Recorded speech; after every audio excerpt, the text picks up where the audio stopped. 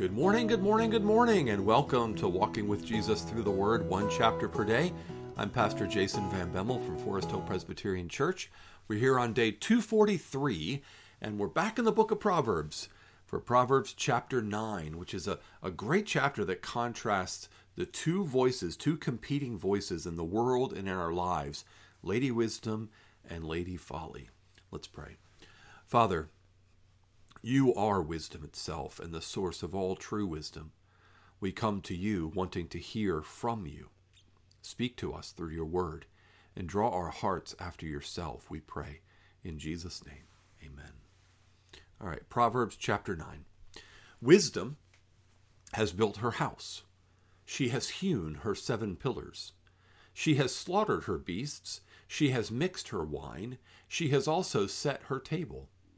She has sent out her young women to call from the highest places in the town, "Whoever is simple, let him turn in here. To him who lacks sense, she says, 'Come, eat of my bread, and drink of the wine I have mixed. Leave your simple ways and live, and walk in the way of insight.'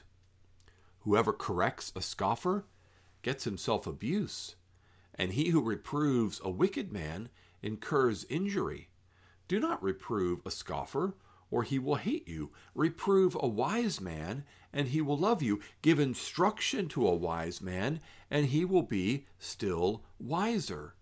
Teach a righteous man, and he will increase in learning. The fear of the Lord is the beginning of wisdom, and the knowledge of the Holy One is insight.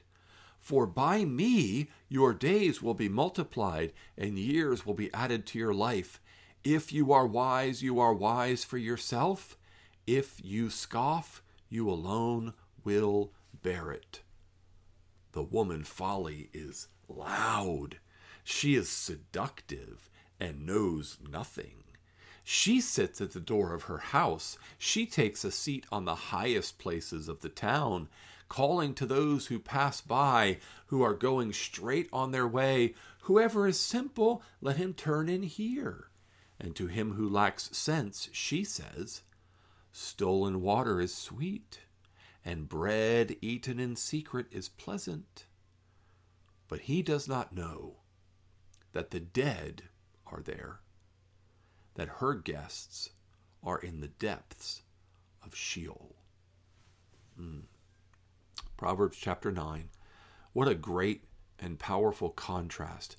This is part of the Bible's teaching that there are two ways that you can go in life. And so there's many, many passages in the Bible that emphasize this truth that there are only two ways you can go in life. Jesus said it himself when he said, "The way is narrow that leads to salvation, and broad is the way that leads to destruction. There are few who enter the straight gate and get on the narrow way of salvation, and there are many who are on the broad road to destruction." This chapter is telling us the voice that would call us onto the narrow way of salvation. That is the voice of wisdom. And then showing us the voice that would lead us down the broad path of destruction, and that is the voice of folly. Wisdom was the focus of Proverbs chapter 8. It was an extended discourse by wisdom. And so if you didn't catch that devotional, you can go back and search through the archives and find Proverbs chapter 8. It's a good setup for Proverbs chapter 9, because now we're hearing from wisdom again, but we're getting a contrast between Lady Wisdom and Lady Folly. They have some things in common. They both have an invitation. "Whoever is simple, let him turn in here." You see that from Lady Wisdom in verse 4, and then you see it from Woman Folly. Shouldn't even call her Lady Folly. Woman Folly in verse 16. "Whoever is simple, let him turn in here." So they're both saying, hey, if you're a simple person, if you're looking for something, I've got what you're looking for. Now, what changes is their message to the one who lacks sense, right? To the one who lacks sense, Lady Wisdom says, "Come, eat of my bread and drink of the wine I have mixed." How can she invite to eat of her bread and drink of the wine she's mixed? Because what we've been shown about her in verse 2. She slaughtered her beast, she mixed her wine, she also set her table. Wisdom has a real banquet of actual food to offer to those who come into her house. She has meat, she has bread, she has wine, she has real nourishment of value, of life-sustaining worth for those who will come into her. But what about woman folly? She says, whoever is simple, let him turn and hear. To those who lack sense, she says what? Stolen water is sweet, and bread eaten in secret is pleasant. She doesn't really have anything of her own to offer. Just like, steal some water. Steal some, things that are stolen, things that are in secret. It's another way of talking about something that doesn't really belong to you until you're eating it fast before you're discovered. You see, wisdom actually has something to offer of value. Folly just has trickery, just has deception, just has thievery to offer. Now, we're given a little bit more about what wisdom actually teaches in verses 7 through 12. And so, this is an interesting teaching. It's a hard one for us to hear sometimes, because sometimes we might think that if we have the truth, surely we can convince anyone of what the truth is. At least I've thought that sometimes in my life. I've thought, well, I know the truth. I know the Bible. I know the Lord. I know what wisdom is. I've been studying the truth of God's word for years. I can convince anyone. I can show anyone the truth. I can lead anyone. But that's just not true. There are people who are scoffers. There are people who are fools. And the Bible says you're wasting your breath. If you correct a scoffer, you're going to get yourself abuse. If you reprove a wicked man, you're going to get yourself injury. So don't waste your breath. I mean, Jesus put it as, don't throw pearls before swine or give what is holy to dogs. There's a sense in which if someone hates God, openly rejects God, does not want wisdom from God, it is a foolish waste of time to try to convince them of something that their heart is set against. You can pray for them because God can change their heart. So you can pray for them to come to the knowledge of the truth, to see their need for the truth, that God would change their heart, but you and I cannot change their heart.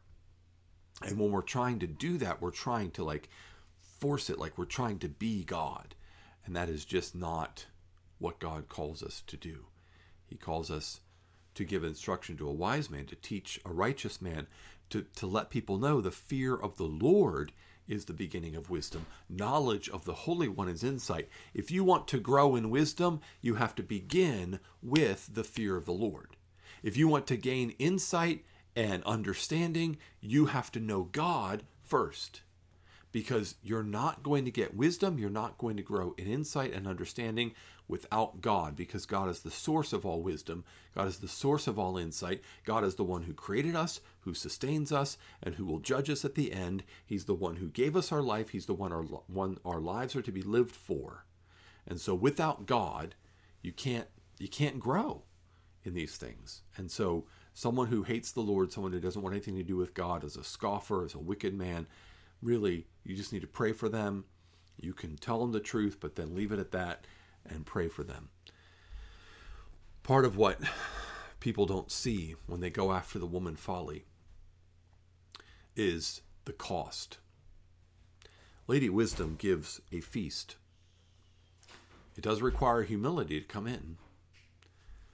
Woman folly promises something exciting, something stolen, something eaten in secret. But the truth is very sobering. Verse 18 ends this chapter with a sobering warning. He, the fool who goes into the house of woman folly, he does not know that the dead are there, that her guests are in the depth of Sheol. So you walk into woman folly's house, and the steps start going down. One step at a time, as you listen to her voice and you respond to her invitation, your steps are going one more down and one more down into the darkness, where you think there's going to be something stolen, something eaten in secret that's going to be pleasant. You think there's something exciting waiting for you, but the truth is death awaits. Death awaits. That's the way it is, like these secret hidden pleasures. You know, some people get lured away into adultery. Some people get lured away into a life of pornography addiction. Some people get lured away into a life of thieving, scheming about how they can get more and sort of cut the corners and slip themselves a little bit of money under the table. All of these things, it's the voice of woman folly. And it's a voice that will lead to death. But thankfully, we can hear and heed the call of Lady Wisdom. Because ultimately, by inviting us to eat the bread and drink the wine, she's inviting us to Jesus, who is the bread of life. And I think of the Lord's table, come and eat of my bread and drink of the wine that I've mixed. This coming Lord's Day, we'll be sharing in the Lord's table at Forest Hill Presbyterian. And this is Christ's invitation through the voice of wisdom to say, come, I have real nourishment for your souls. It's the body of Christ. I have real refreshment for your guilty souls. It's the blood of Christ. Come and eat and come and drink and be filled and be satisfied and be refreshed. Amen. Let's pray. Father, thank you for the gift of Jesus, our Savior. Thank you that he speaks with the voice of wisdom because he is wisdom.